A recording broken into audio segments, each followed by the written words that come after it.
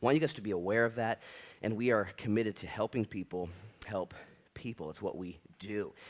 Next announcement. I got kind of a series of financial announcements because it's the end of the year, and people ask all the time really, what do you guys do at South Beach Church about money? You've noticed if you've been to church here for a while, we've never taken an offering. Okay, not even once. We don't even have hats to pass. We have hats for sale, but no hats to pass. We don't have the, let's take an offering. Well, we don't have anywhere to put it. We've never done that. And one of the reasons, there's many reasons why we do that. One of the reasons why we're able to do that is because you guys give. If you guys didn't give, we'd have to be like, they're not giving. We should ask you. You guys do it. You guys are faithful to give as God has commanded us to give. Okay, some of you are over faithful. Some of you are getting faithful. Some of you are unfaithful. You're getting there. But the majority of you give because God has commanded us to give as worshipers. And so I just want to say from the bottom of my heart, thank you for that. Thank you for being responsible. My parents taught me at a very young age to give 10% of everything I had to God. So I've been doing that from about age 9. Everything I get, even to this right now, everything I get, God gets 10%, and then he allows me to take the other 90% to the casino, and I double down. Oh, no, I'm just kidding. No. Here's the rules. He asks you to willingly give 10%, and then he asks you, would you steward the other 90% for my glory? You get to keep 90%, but I want you to steward it for my glory. Pay your bills and raise your family. Do godly things with your money. Okay, even you don't think that I gave 10, I can do whatever I want with the 90. No, he says, no, it's all mine, by the way. I just want you to give me a little piece of your heart. Because the Bible says that where your treasure is, there your heart will be also. Here's the deal about money. Money's very interesting, is it not? You guys ever seen money before? You've seen it? Okay, we all have money. Money, some of you are like, I haven't seen it in a while, though. Like money.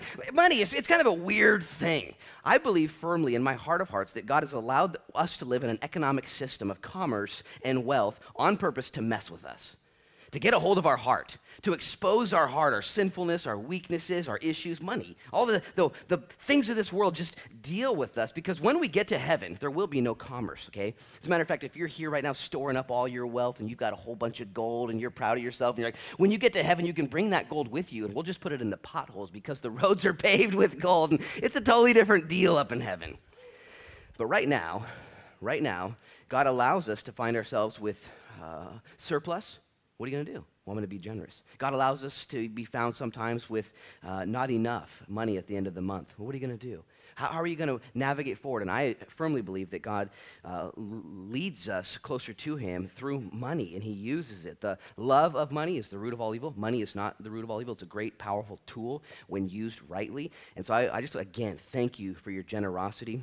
Again, people always ask how to give. I got one funny story. There's a guy who goes to church here, and his heart is probably bigger than this building. He's just a very generous guy and just loves to give. He's always looking for somebody to give to. And one day I was watching him. He pulled his tithe check out. This is years ago. And we had a trash can in the back that said, thank you, for the trash, thank you for throwing your trash away. And he saw the thank you sign. Well, it must be where I put my check, and he just threw his check away. I was like, that's a big check, And so it's so funny. And so we do have tithe boxes right over here and one in the back and one over there. And people ask, how do I give? And if you do give right now up until the 31st, you can get a tax-deductible donation for your year-end giving. In January, I'll send you a letter from me thanking you for your support for the ministries here. You'll get a receipt for all of your giving and be able to write that off or something like that with Uncle Sam. I'm not sure how all that works, but you can do that. And again, I want to thank you guys and gals for committing to giving in the way that we do. As a matter of fact, the board got together this last week, and they, without me, by the way, I don't even know about it. And they got together because they were talking about finances. And when our board gets together and talks about finances, sometimes they don't let the paid staff, the paid board members be there because they're deciding things that a paid guy can't vote on. And they just want to make sure that they're taking care of the church. And just so you guys know how this church is governed, okay, we are governed by a board of directors, and then we are led by a group of pastors, okay? So there's a group that governs us and makes sure everything's checks and balances, and we stay out of jail, and things are right and paid, and everything's legal, and everything's godly and flowing. And then we have a group of pastors that lead the church and serve in that way. And so anyways, the guys got together, and I was called by one of the board members yesterday, and they said, Luke, we want you to know that we're going to bless the pastors at church. We're going to give you guys a bonus this year and bless you guys, and we just want to take care of you because we don't want you to weird out, and we don't want you to wig out. We don't want you to burn out. And I was just so thankful to get that call. And you're doing your job. You're caring for us as we care for others. And they wanted me to let you guys know that that's the kind of church you go to. You go to a church that cares for one another, and we love to take care of our own. We love to make sure that nobody is having their faces, like the Bible says, muzzled while they tread out the grain, but instead we're being taken care of. As a matter of fact, I'll tell one story. I was on staff at the Ashland Christian Fellowship years ago, walking down the hallway, and my pastor, Mark, we stopped in the hallway and said, oh, wait, I got this for you. And he pulled out a check for $500 and popped it in my hand, and I looked at it, I was like, how did you know? You know, we were just barely married, not barely married, we were totally married, but we were real young in our marriage, you know, and no kids, but we were barely making ends meet. And I said, how did you know that I needed this? He said, it's my job to know. It's my job to care for you. It's our job as a board of directors and elders and pastors to take care of our own. And so I wanted to thank them publicly for doing that. And they wanted me to put a note out there that if you wanted to bless one of the pastors here, you could write that in the memo and just drop something in the box as well, and they'll get that handled. You don't have to do that. They've taken care of it. But I wanted you guys to be aware that we are just part of a generous church that loves to give, whether it's Newport Fishermen's Wives Association or within house. And here's the next thing I'm going to say, and then we're going to move into the Bible study, okay? I'm trying my best to get through this. Earlier this week, God put something on my heart, and it just wouldn't go away. Has that ever happened to you? You just keep thinking about it. Like, why is that there again? Why is that there again? And the first time it came on my heart, I was way up on a ladder, like 30 or 40 feet up in the air. You know, when you're 30 or 40 feet up in the air, you're closer to God. You're so close to God, and you're like, Lord, I'm so close to you, but I don't want to necessarily meet you today, you know, and you're praying, like, don't let me die, and me and Troy were painting Pastor Marty's house, and it was like, Anyways, while I was up there, I just had this burden at the end of the year, thinking through some of these announcements, and here's what the Lord put on my heart. Wouldn't it be cool if the church was able to put themselves in a position to minister to the body in a similar way that you've already heard? To say, you know what, if there's anybody here tonight that you came in the doors, you drove here, and all you could think about was that bill. All you could think about was that set of tires on your wife's car that's going bald, and it might pop in it, but you don't have any money. All you could think about was the fact you don't have any presents under your tree. Or maybe all you could think about was you don't even have any tree for your presents. You don't have enough money. And what if you came to church saying, Lord, I need help. Lord, would you help me? And what if you came to church here tonight, and the church said, you know what, we're going to help you. We decided to set aside a chunk of money, and I actually contacted our leadership and said, can we give away a bunch of money by the end of the year? Can we just give away a whole bunch of money to some people in need, people that have been praying, people that have a pink slip on their door, maybe that shut-off notice that on Wednesday your power's getting shut off and you don't know what to do, but you're praying, Lord, Lord, can you do a miracle? And I began to, as I'm praying, it's like, Lord, I need a miracle if I fall, you know, and I began to sense the Lord wanted to answer some people's prayers. So here's what we're going to do. I asked the leadership if we could give away a bunch of money, and here's what we're going to do. If that's you, I pray you'd be rejoicing right now. Maybe even watching online. We had some people watching online at our first and second service contact us, said, I heard the announcement. Here's my story. Here's what's going on. Here's what I need. Let me actually tell one story. 2 weeks ago, I got a phone call from a friend of mine. I didn't know the number. Can't believe I answered, but I did. And I answered. It was a friend of mine. He said, Luke, I need some help. I said, what's going on? He said, you know how I'm doing, right? I said, yeah, I'm really, really proud of you. You've made some great strides. I got laid off. Oh, okay. And I'm 2 months behind on my rent. And if I don't get some money to my landlord, everything's going to come unraveled. I don't want to go back to that old lifestyle. I don't want to trigger. I don't want to lapse. I need some help. And I said, what's rent for you, friend? And he said, $550 per month. And it kind of gave me a scope of what we're looking at here. And I said, text me right now your landlord's address. No questions asked. We're going to send them, not you. We'll send them a check for $550, and we'll pay last month's rent. We'll get you another month. We're going to pray for you, help you out. He was at church the other night. And I'll tell you what, being able to just help people in order that they don't slide off the cliff and go crazy. And here's what I'm going to offer you now. If that's you or you know somebody that is in financial duress, we have a team assembled this next week from now till the December 31st that will do a couple things. They're going to meet with you one-on-one, face-to-face, or have a phone call, however it looks, and they're going to pray for you, every one of you who has financial need. You might have, I got a financial need. Cool, let's pray about it. What's going on? Well, I was at the casino, you see. You know, okay, cool, let's talk. You know, and we're going to pray for everybody. Okay, and then we're going to give biblical counsel on finances. We have some people that are actually trained in that area with financial freedom and some other stuff. They've agreed to be part of that team. And they're going to tell you, we're going to look at your rap sheet. Okay, well, here, we can do a few things here and get you back on track. And then thirdly, after prayer, after biblical counsel, thirdly, if God leads us to, we're going to write a check to the utility company for you, or to Les Schwab, or to your PO, or to the anger management class, or wherever you got, whatever's going on in your life, we're going to help you out and minister. Yeah, praise the Lord.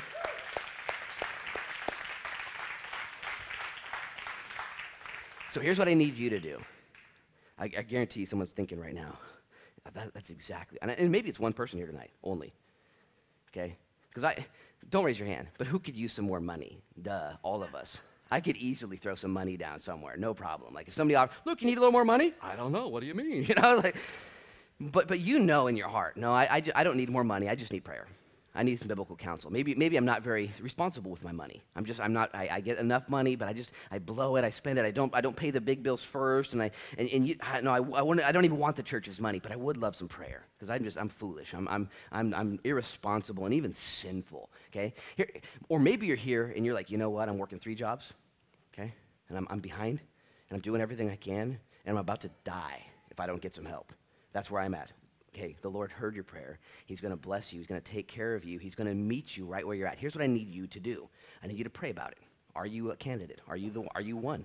You pray about it. And if God confirms in your heart that relationship with him and you, then I want you to, after that, email the church, southbeachchurch@gmail.com, or call the church, 272-3377, area code 541, and get a hold of us. One of the pastors here will reply to you, and we'll set up a time to meet with you, pray, biblical counsel, and possibly, if God deems fit, if it's the right situation, help you make ends meet before the end of the year.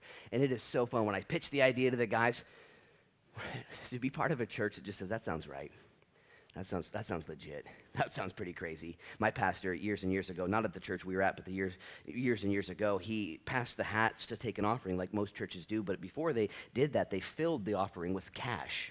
You've seen this before, and they said, okay, it's already seeded. There's cash in it. And if you came in today and you don't know what to do, you need $100, you need $70, you need $200, when you see the go by, grab it, okay? That's yours. If you don't need any, put some in, okay? But if you do need it, it's kind of a similar idea. The body helping the body.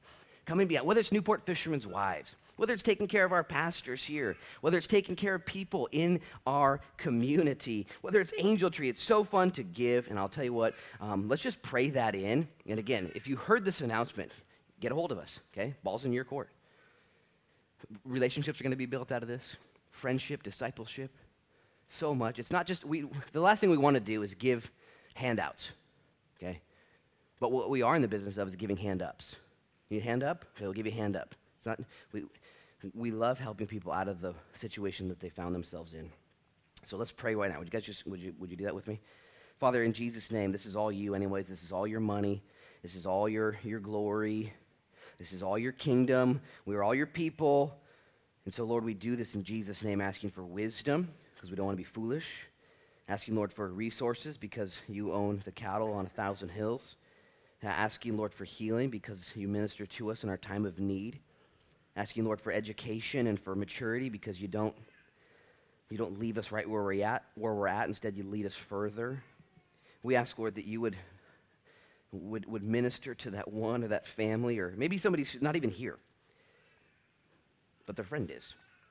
And they know this mom. Maybe she can't get to church. Maybe she doesn't want to go to church, but she could really use some help. I pray, Lord, that you would heal so many hearts, that you would heal lives, that, Lord, you would get the glory in the end. Lord, I pray for the Newport Fishermen's Wives Association. All they want to do is help. They just want it to be stronger. What a community. What a community. I pray that we'd bless them in Jesus' name. Give them some money. Just, go love people. Do a good job at it. Lord, whether it's Angel Tree or whatever it is, help us to give, knowing that you challenged us to do so. It's part of our DNA. We're givers, not just getters. And as we become good givers, you'll allow us to get more, that we might give more, not just have more. And so I would be the first to say, Lord, I am immature in this. I'm not where I want to be in my generosity, in my trust. I'm still young. And we all surrender our hearts to you, because where our treasure is, our heart will be there also. We thank you, Lord, for tonight, the time we get to now get into your word. I've already shared about 20,000 words.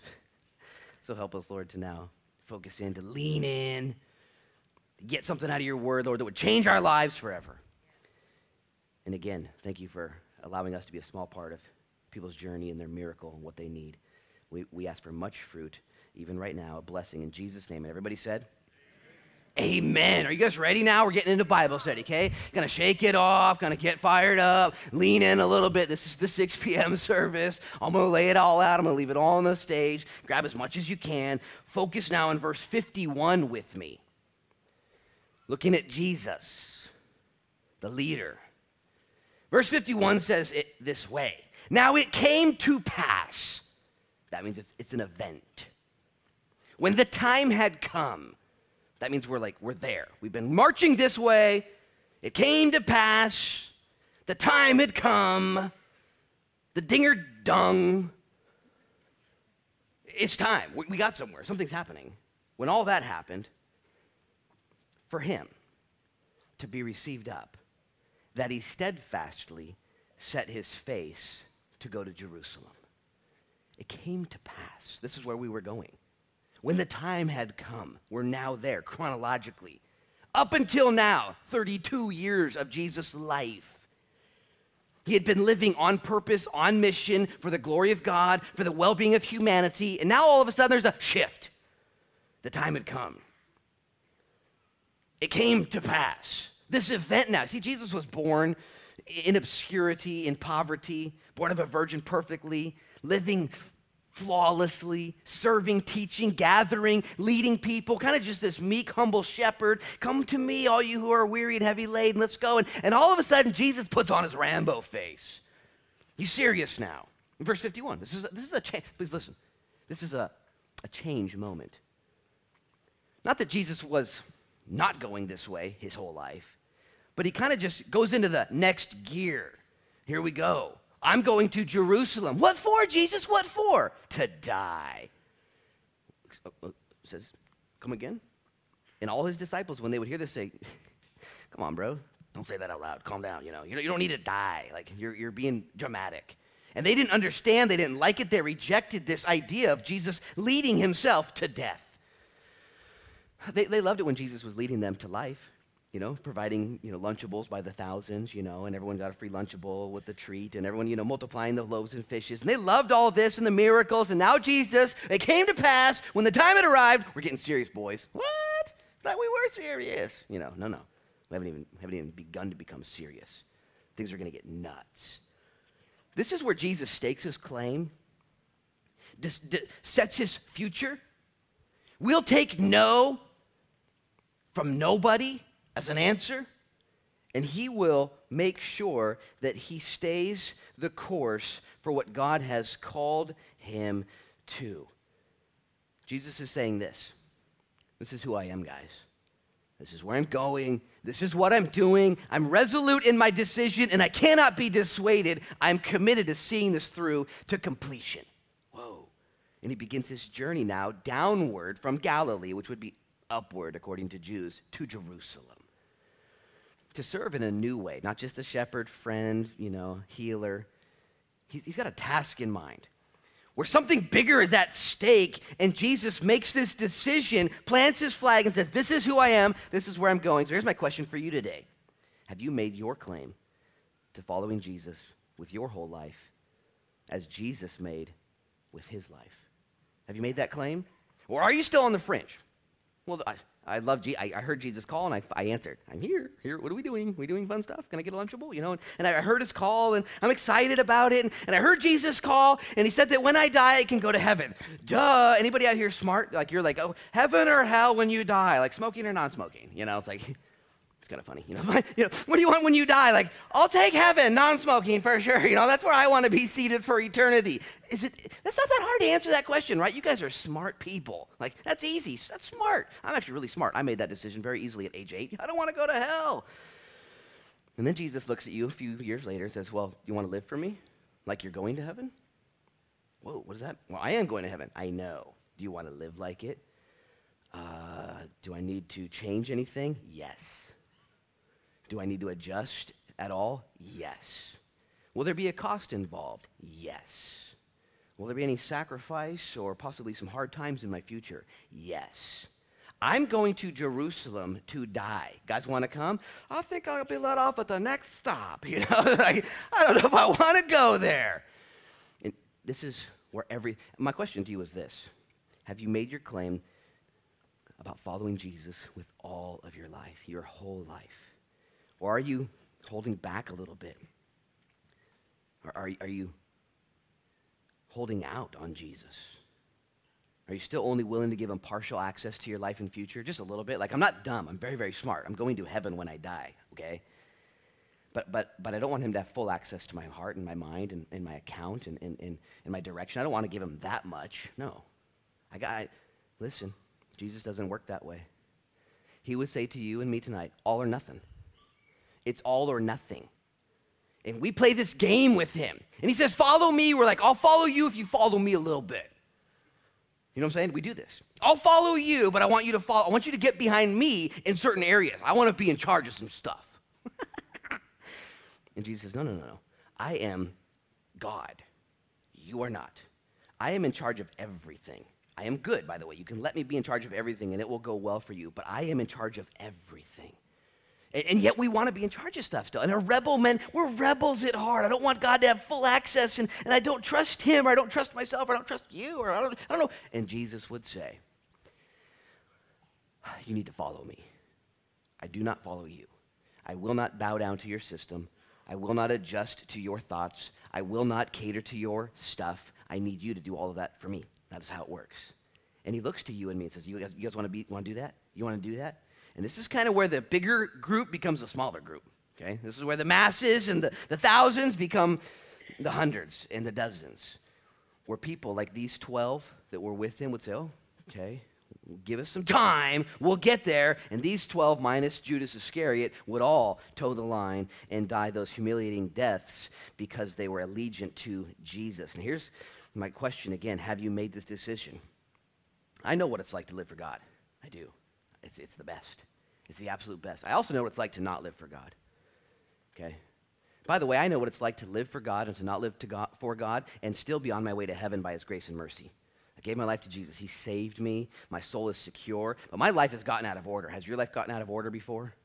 Maybe for a moment or two, maybe even longer, maybe a year or more. And by God's grace, I believe that his salvation would extend. But he gives us so much time. He says, don't waste your life. What are you doing? This is a very hard text we're going to be studying tonight. But Jesus models it first. He says, hey, by the way, I'm willing to go and die first. I'm not going to ask you to do anything I wouldn't do for you. I know what it's like to live for God. I know what it's like to not live for God. As a matter of fact, 20 years ago today, 20 years ago seems like a long time, but it's actually, for some of you, it's not. It's kind of a joke. 20 years ago today, 1997, December 17th, I pulled $2,000 out of my U.S. bank account in Southern Oregon, and I rode my bike home. And when I got home, there was a set of drug dealers. 2 or 3 drug dealers had gathered together, and I made a transaction with the rest of those drug dealers and bought my portion of the drugs, $2,000, my biggest purchase ever. And then on the Christmas break, I bummed a ride to Eugene, hitchhiked up there and found my way to Eugene with some friends and partied hard, and hitchhiked and bummed all the way up to Portland, found some more friends and partied hard, until finally the time came where I had to go to the Amtrak station and meet Joe and Arla Frechette, my parents. So I left the majority of the drugs there in Portland with another kid, taught him how to deal drugs. I don't take that. I'm sad about that. And I got on the train with my parents there at the Amtrak station. We began a journey at the Amtrak station to Bismarck, North Dakota for Christmas vacation. And the reason I tell that story is because I remember how distant I was from God, how distant I was from my family on this wonderful trip. Wouldn't that be so fun to be with your family on the Amtrak, go to Grandma's house and ride back? I didn't have fun. I was so bent on destruction and carnality. I know what it's like to not live for God. And as soon as I got back from that trip, I jumped off that Amtrak and found some friends and went back down to Southern Oregon. And on January 5th, the very next week, Monday, 1998, I went to the 7-Eleven store. And I bought myself a pack of Winston Lights. Went in there. Here's the behind-the-scenes story. I checked my bank account to see how much money I had. I had like $200. Apparently, that $2,000 I took out didn't get ever put back in. You know what I'm saying? And I had no money to go to college, and I stressed out. I went to 7-Eleven. I said, I got to withdraw from school. And I went to 7-Eleven to get some Winston Lights. And the lady said to me, can I see your ID, sir? Sure. Some cigarettes. Gave her my ID. She grabbed it, put it underneath the counter, and said, "Thank you very much. You'll be under arrest in just a few minutes. We are looking for you. There's an investigation for your arrest, and here's your mugshot," and all the rest. And the police officers showed up, and I turned myself in and got arrested and began what I would call a very expensive and embarrassing come to Jesus experience. You guys ever had that before? It can be expensive, can't it? It can be embarrassing. And even on that day, January 5th, 1998, I knew in my heart of hearts, this is what I need. My friends actually doted over me. "Oh, Luke, this is such a bad day for you." I knew. I was like, this is the day of reckoning for me. This is the day where God begins to change my life. A year later, Christmas again, right around December 17th, called my mom, Arla Frechette, 1998, 19 years ago. I said, "Hey, Mom, when I come home for Christmas this year, I need to make sure you and me and Dad have some time to talk.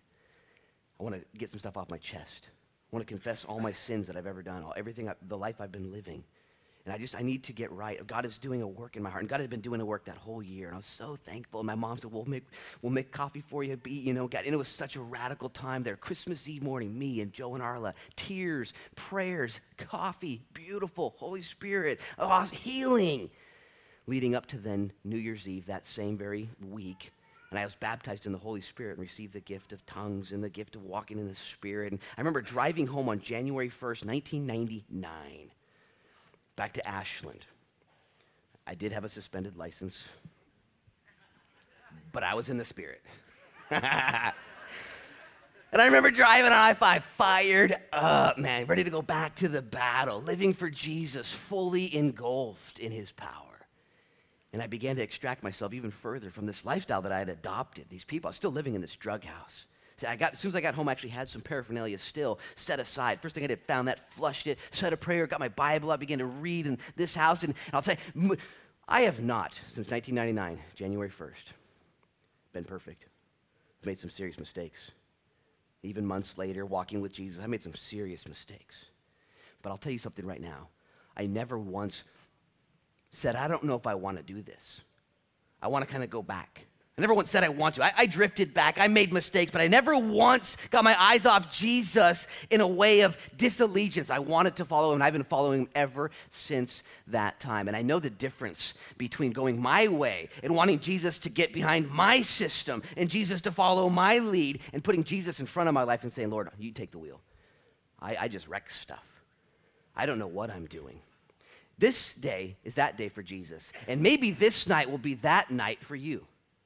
Where you say, what am I doing? I'm messing around. My life is a joke. I might be going to heaven because I'm a very smart person and I don't want to go to hell. But I'm not living like I'm going to heaven. I am so compromised. I am so jacked up. I am so weak and babyish in my Christianity. And maybe today you're going to put a flag down and say, the time came where I set my face like flint toward the cross. The what? The cross. You mean you got a new cross for Christmas? No. I decided to live a life of sacrifice. I decided to get serious. Enough is enough. Here's what we're going to see next. And I got to hustle because you guys took way too long listening. Jesus is now going to go to Samaria, and he's going to see what happens. There's going to be a group of people that reject him. And then there's going to be three individuals, one group of people in Samaria, and three individuals that all have an interaction with Jesus as he's going along, grabbing people, saying, you want to go? You want to go? You want to go? And he's asking people if they want to go, and all of them, in my opinion, slip off the hook and go away. Nobody can handle it. When I was studying this message last night, putting it on paper, learning from others who've taught it as well, I was like, this is so intense. This is probably the best message that every single person in the whole world needs to hear. This is it. This is what I need to hear. 19 years in my journey with Jesus, and I got on my knees last night. I prayed. I was like, Lord, am I soft? Lord, I am soft. Lord, I've not towed the line. I've gotten weird. I've not put you in preference and in priority in all the ways of my life. And I repented last night, and I've been repenting at all three services today. I'm going to repent at this one, and I pray that today would be your day where you say, what in the world am I doing? Going to heaven when you die? Yeah, cool, awesome. What about now? What about right now? Well, if you got a pulse, You got a purpose. Let's see what happens. Look at verse 52. It says, and he sent messengers before his face, and as they went, they entered a village of the Samaritans to prepare for him. But they did not receive him. Why? Because his face was set for his journey to Jerusalem. Stop right there, eyes up here. Last week we looked at this verse and the response of the disciples. Now I want to look at the response of the Samaritans. Jesus tries to book a room there and stay there, and the Samaritans say, where are you going? Well, I'm going all the way to Jerusalem. Oh, well, we don't believe in that.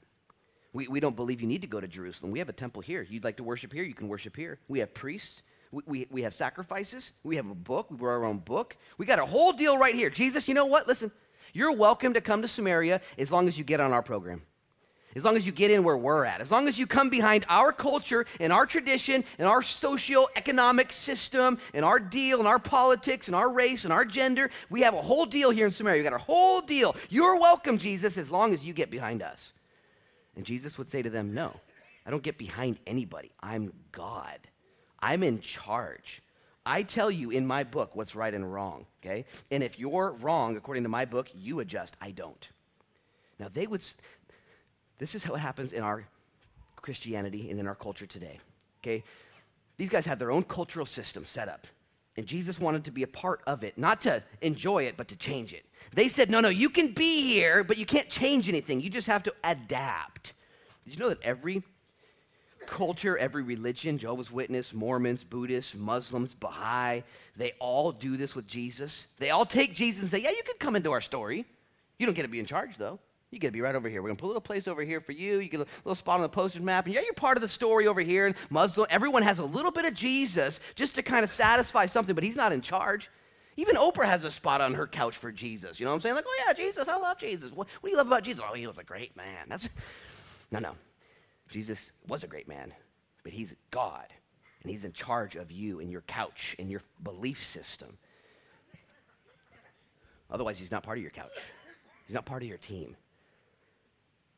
They had two options, and so do you. You can either receive Jesus or you can reject him. There is no middle ground.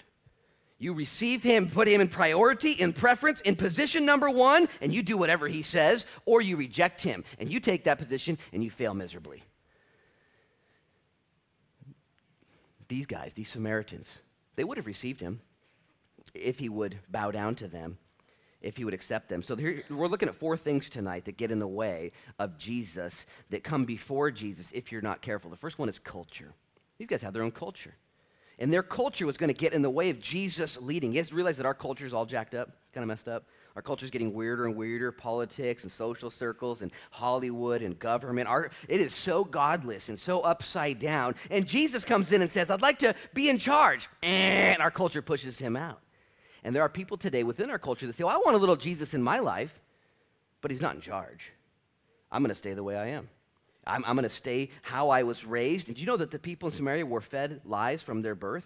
Okay, they didn't know the truth. They were told this is right and that's right. And this is what we believe. This is how it is. I was born this way. And Jesus shows up and says, well, can you submit to me? And I'll heal you and fix you and teach you and I'll lead you out of your system, out of your culture. And if you're here tonight and you have a cultural brokenness where you believed a lie or you were born this way or something's wrong and you match it up with this book, you have two choices tonight: to receive Jesus and let him lead. Oh, Lord, I'm messed up. Would you come in and take over? Lord, I think we're wrong. I think I'm wrong. And he will come in and lead you. Or you can say, you know what, I kind of like the way I'm wired. Maybe you've seen that bumper sticker that says, born right the first time. You ever seen that bumper sticker? The implication is Christians are born again. Like, I'm born into this world, I'm all jacked up, and then I'm born again when I meet Jesus, and there's a rebellion out there. I was born right the first time. Okay, according to who? And Jesus says, no, I need to come in there and fix you. He needs to be in front of the culture, leading the culture, changing the culture. Now, again, I want you to see Jesus' heart here. Look at verse 56. Jump down. We studied this portion last week. Jesus says, for the Son of Man did not come to destroy men's lives, but to save them. Jesus says this to his disciples because when they go to this culture and are rejected, the disciples have no patience whatsoever. So they say, should we kill everyone there? Is that what you want to do? And Jesus is like, let's start from the top. Okay, the Son of Man did not come to kill everyone. But you're right, you're God, you're it, you're right. I know. And I'm not here to kill everyone. I'm here to save men's lives, not destroy them. These guys had no patience for ungodly, irrelevant, rebellious culture. I need you to hear this, please, because Jesus did have patience for them. Jesus said, no. If you have a pulse, if our culture has a pulse, if the leadership, the government, your boss has a pulse, the day of salvation is their day today.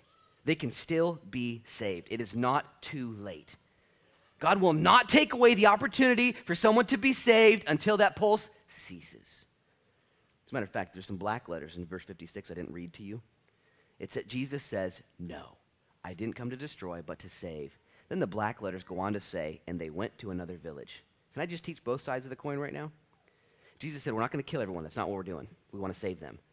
Here's the problem, though. We are going somewhere else. Jesus didn't go to that village. He went away. There needs to be a sense of urgency within each one of us. There needs to be a sense of urgency for the gospel. Today's the day of salvation. Jesus must be in front of everything. If he's not in front, he's not involved at all. And there will be a day where Jesus will go to another village. Today's the day of salvation. Did you know that until you die, you can be saved, but once you die, you cannot be saved? Okay, there is no reincarnation. Okay, there is no second chance. There is no, the Bible says this in the book of Hebrews, it is appointed unto man once to, and then that's it. You ever late to your appointments? I'm sometimes late. Usually I'm early. The Bible says it's appointed once to die. There's an appointment. Everybody's days are numbered. Okay? And those days are very important that you make those decisions to let Jesus take over in the culture of your life. Jesus is right. And if you're here today and you're struggling with a cultural preference, well, I like this, and I don't understand that. Look, I'm with you. There's things that I still like about the culture that God says, that's not right. Oh, Lord, are you mad at me? No, I'm patient with you. Give it to me. Let's go forward.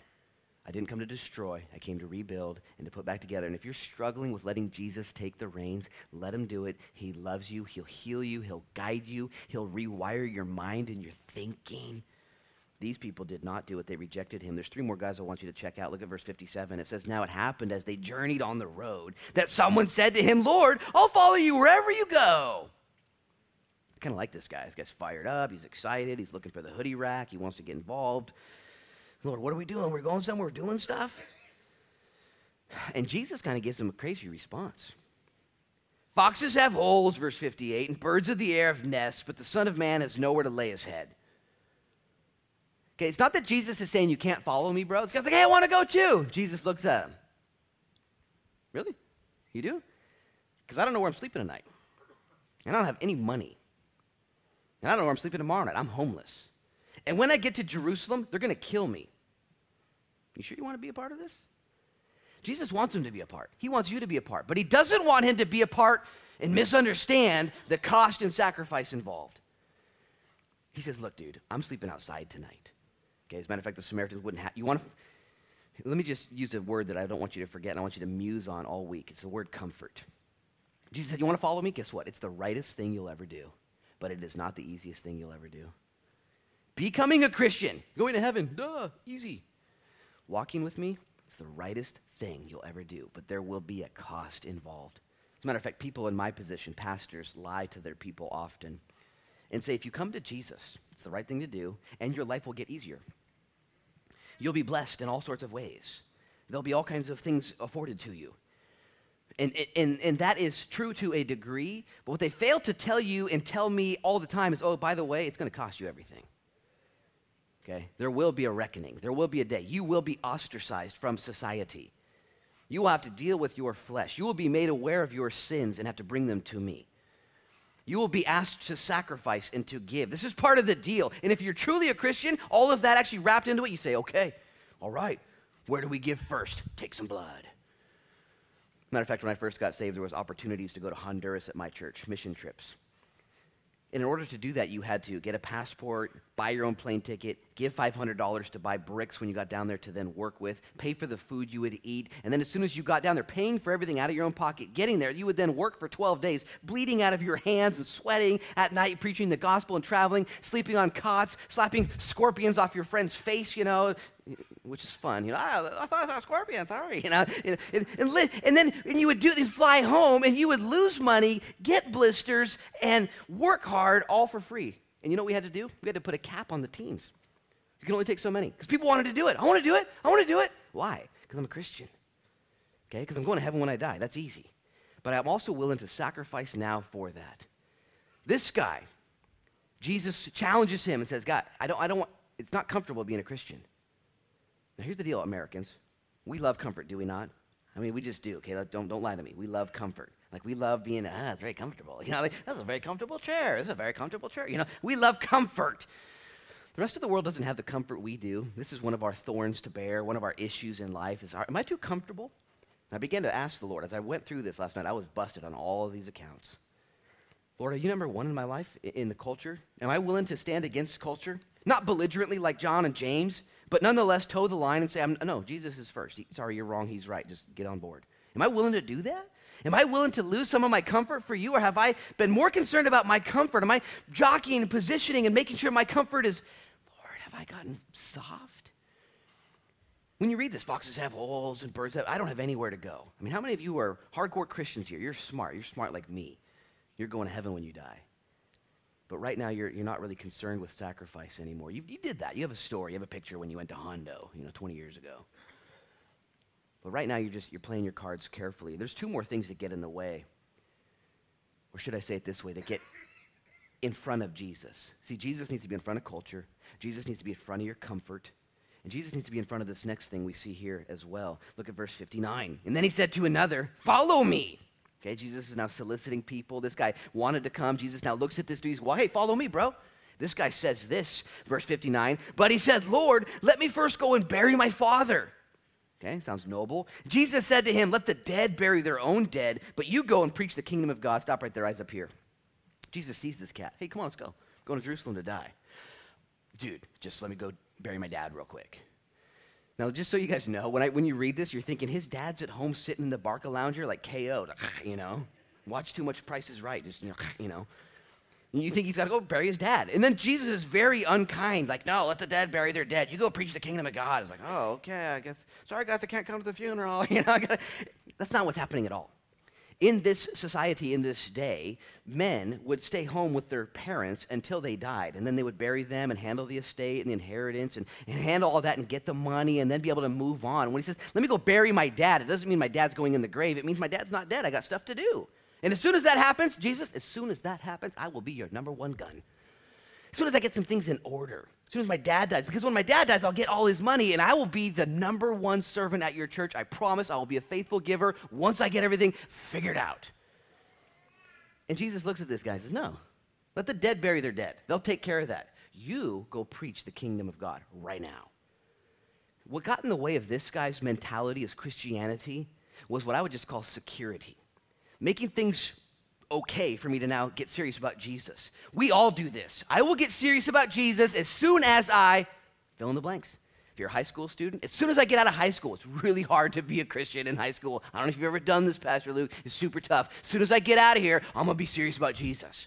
Then you go to college. Well, as soon as I get done with college, it's very hard to go to church and to plug in and to pray, to be part of a life group and to give. As soon as I, though, get done with college, I'm going to be serious about Jesus. Then you get out of college and you look at your student loans, you're like, and you take 5 jobs, And as soon as I get my loans paid off, I will be serious about Jesus. As soon as I figure that out, then you get married. As soon as I figure out marriage and how this works, we're going to serve. And then you have some kids. And as soon as I get my kids out of the house 100 years from now, as soon as I figure this out, and then you get the kids out, and then you're older, and you're like, well, as soon as I take a little break and go on, retired. Jesus looks at this guy and says, stop it. All that stuff will handle itself. Let the dead bury their dead. You, though, go preach the kingdom of God right now. So my question to you is, what's your excuse? What's holding you back right now? What quickly comes to your mind? I would love to serve more. I just got to do this first. I will do it. Maybe you've made that. I'm going to do it. I just got to get this thing out of my life. Maybe you got a sin or a problem. Or as soon as I quit smoking, or as soon as I get out of debt, or as soon as I stop this, then I will. And the devil's got you right where he wants you. It's in the in-between of someday. This guy is promising to Jesus, I will, dude, just wait. I just got one more deal, boom, man, and we are going to be in it to win it. And Jesus says, no. He says, today's the day. Isn't that great? He says no, he rebukes him gently, and then he invites him to do stuff. Go preach now.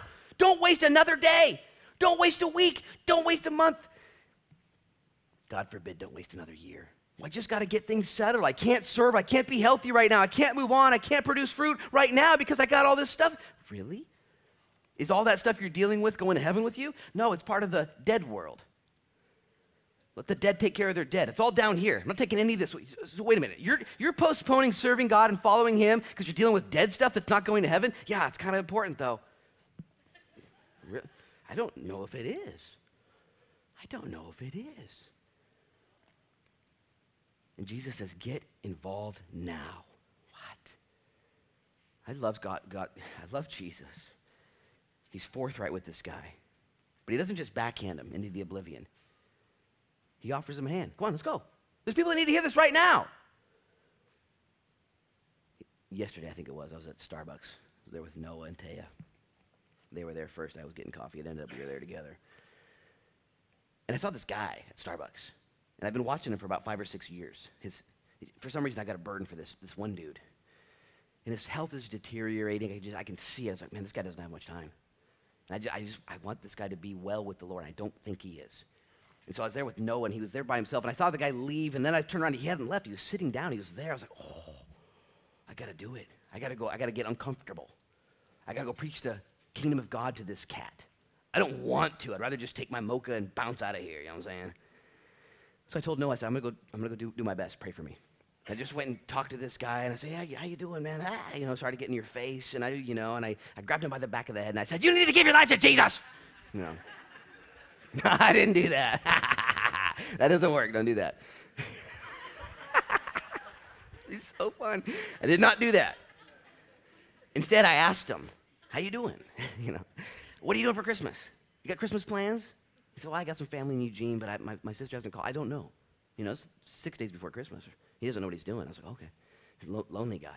And I said, well, I'm the pastor at South Beach Church, and we got such a cool, and I just invited him, and he didn't bite on it. You could tell he was a little skittish. I was like, I didn't want to push, what are you waiting for? To be forthright, to invite someone to church, or to reach out to somebody, or to deal with that person that you've offended or has offended you. What are you waiting for? Let the things down here take care of themselves. You go preach the kingdom of God. Yesterday was also Saturday still, but earlier I took my kids to the Toledo High School gym for basketball camp, one day little clinic. Eddie Townsend, the coach there, put it on, and my kids were there. And in comes this older man. And he walked in, and I didn't recognize him. I honestly didn't. But as I was walking by, he smiled real big and got in my way. He said, hey, I want to shake your hand. You're Pastor Luke, right? I was like, I am. And he said, I'm Andy Vogel. And I said, oh, I have heard, yeah, Andy Vogel. And his brother Steve goes to church here, and he's been going here. And he was big smiles, big eyes, older guy. And he said, I've been going to your church just recently. I gave my life to Jesus. Okay, and everything's changed. I'm so happy. And I was just walking by at the church one day, and I saw Eddie Townsend. I didn't know who he was, and he ended up, he's the coach. And a conversation happened, and basketball came up, and I used to coach basketball. And he said, you can come help out, and now I'm here helping. And this is so, he's almost tearing up, so happy with what God is doing. And here's what he said at the end of the conversation. He said, I just don't know why I waited so long. I don't know why I waited so long to find Jesus and to just see what Jesus would do with my life. What do you, and I'd heard that, I said, hey, and he wasn't beating himself up. He was very happy, and so am I for him. But I know the sentiment, don't you? What am I waiting for? There's people right now that need to hear the gospel. Well, I got to do some stuff. And then no.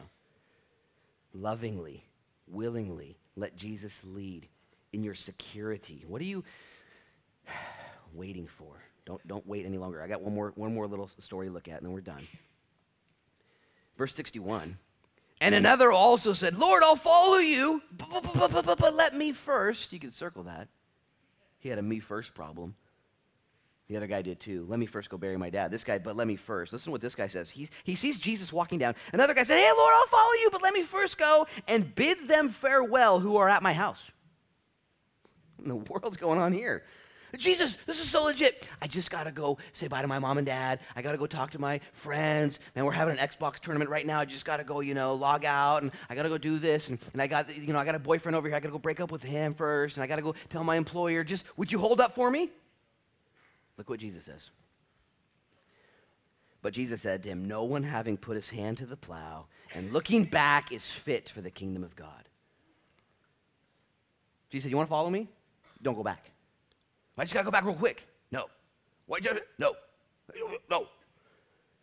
And what's getting in the way of this man following Jesus is his past. I just need to go back and just touch base with my old friends, my old haunts, my old deals. I got to go back. And I just want to see what's back there. Did you know that if you put your hand to the plow, that's what Jesus says, you set your face forward, you pick a rock or a tree or a fence post, and you go right toward it, and then you look back and your rows are straight.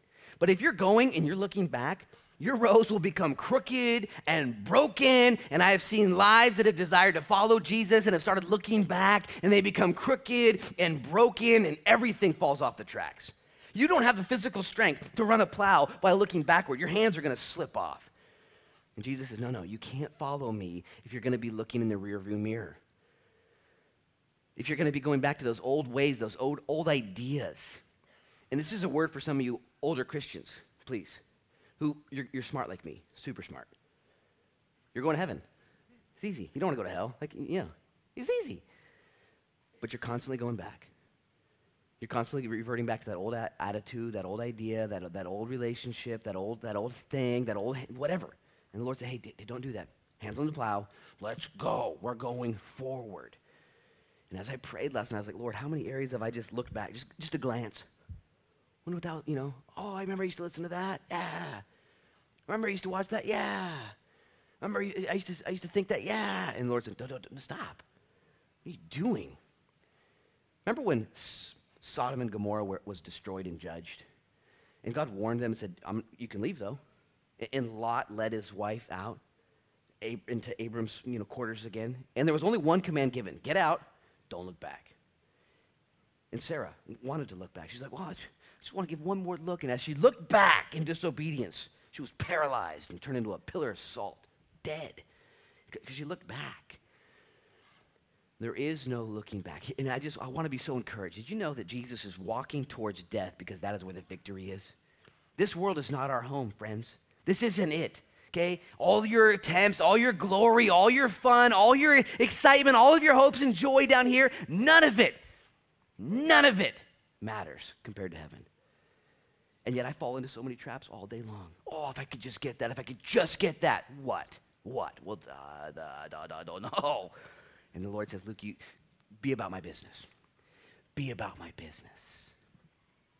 There's an old story. It's a true story. You historians will remember it. Where Hernan Cortez and his 600 soldiers sailed from Spain and landed there on the south shores of Yucatan, Mexico. And as they landed there in the 1500s, no one had ever been able to penetrate those borders and take over and move in. And as they got there, they were ready to do this, go to battle. 11 boats, 70 horses, 600 men. Hernan Cortez, or however you say his name. I wasn't there. He's a Spanish warrior. You guys know the story. It's a true story. You can look it up on wikipedia.com. And as he got there, he got his boys all right. He's like, you ready to do this, guys? You ready to do this? And they were all fired up. They were drinking some rum that night, apparently, and he got them all kind of excited, singing songs and pirate songs or whatever. And he said, you know what? Let's just go all in. Let's go get the boats. What are we going to do with them there, Captain? We're going to burn them. We're staying here until we get the job done. We're not going back. And they burned the boats. They burned all their boats that night, cheering. We have come here to win. That's it. There is no, and they burned their boats, and they said, this is it. We're here to stay. And this is a word for somebody here tonight that wants to be a Christian, wants to live as a Christian. What in the world are you hanging on to right now?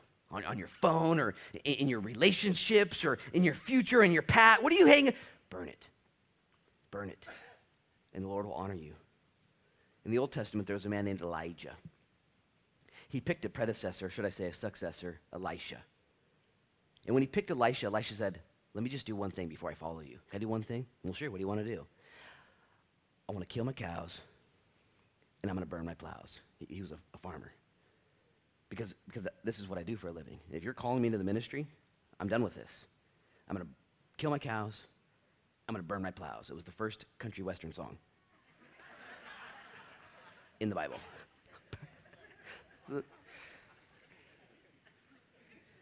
And you know what Elijah said? Do it. I'll wait for you. Do it. Go ahead. Kill your cows. Burn your plows. And he took his plows and he broke them up, made a fire. Took his cows and sacrificed them to the Lord. I'm not coming back. And you guys know Elisha and Elijah. Elijah did 16 miracles in his life. Elisha got a double mantle. He did 32 miracles in his life. He went to the next level. That was his request. I want double. I just want double. I just want to do more than you. Okay? No big deal. And you and I should have the same desire. What am I doing? And I pray in Jesus' name, as I've taught long tonight, that you've heard deeply. And you who are smart like me, you're going to heaven. Good job. Me too. But if you got a pulse, today's the day of salvation. Today's the day to get serious. Don't waste your life. Don't waste a moment. Don't mess around with the inferior things, the distractions. Let Jesus be in charge. Let him guide you and lead you. You might be even asking right now, what's the next step? Just put him in front. He'll tell you what to do. All he said to these cats is follow me. Okay, sounds easy enough, but they had all this baggage. Just follow him. Just follow him. Do what he says to do next. Whatever he brings up, whatever he says, let go of this, let go of it. Whatever he says to do this now, do it. Whatever he says to look away from, look away from. Whatever he says to look at, look at. He'll guide you and he'll direct you as you burn the boats, as you burn the stuff of the past and say, no more, I'm moving forward. I'm going to have the worship team come up now and lead us in a song of response as we take communion. The Lord is so kind and gracious. Been walking with him for a while now. So have you.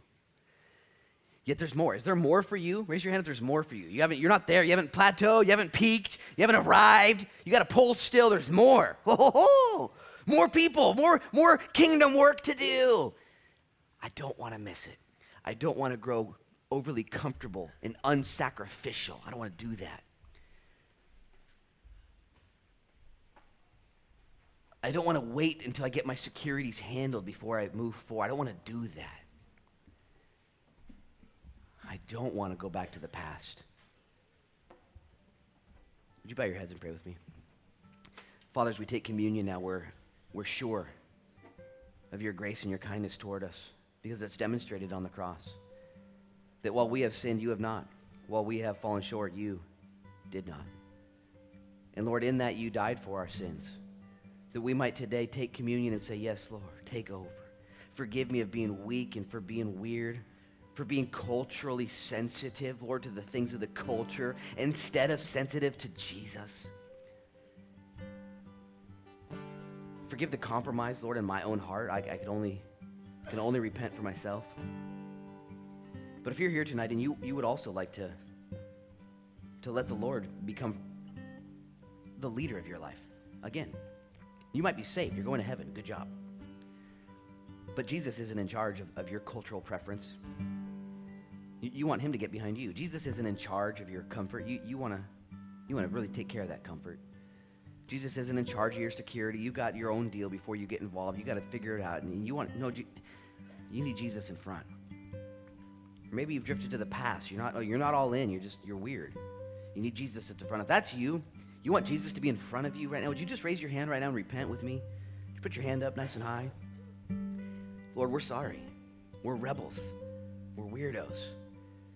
We're weak. We want to follow you. Put your hand up. We want to follow you. Be in front, Lord. Even this night and this week, Lord, make our hearts sensitive to you. And may we respond, Lord, according to your guidance. As we let you lead, it's going to be easy. You're just going to be in front. You're going to tell us what's right and wrong. It's going to be legit. So heal our hearts. Forgive us of our sins, our selfishness. You can put your hands down. Lord, I pray a healing upon this group, on our families, on our sons and our daughters, our husbands and our wives. Lord, a healing. We have erred. We have blown it so many ways. And we just ask for healing. Miraculous healing. Almost like when a bone breaks and then 2 months later, it doesn't hurt anymore. It's just healed. I don't know what happened. It's just healed. Just healed. So to heal people tonight. Heal families. Heal heritage, Lord. Heal legacies. Just heal. We need you, Jesus. Forgive us. Thank you for your blood spilled, your body broken. May we be more in love and more radically challenged by Jesus Christ than ever before this Christmas season. You're so dynamic. You're so incredible. Thank you, Lord, for your service to us and allowing us to serve alongside of you. Take the lead, Jesus. We do what we do now, examining ourselves and proclaiming your death until you return. In Jesus' name.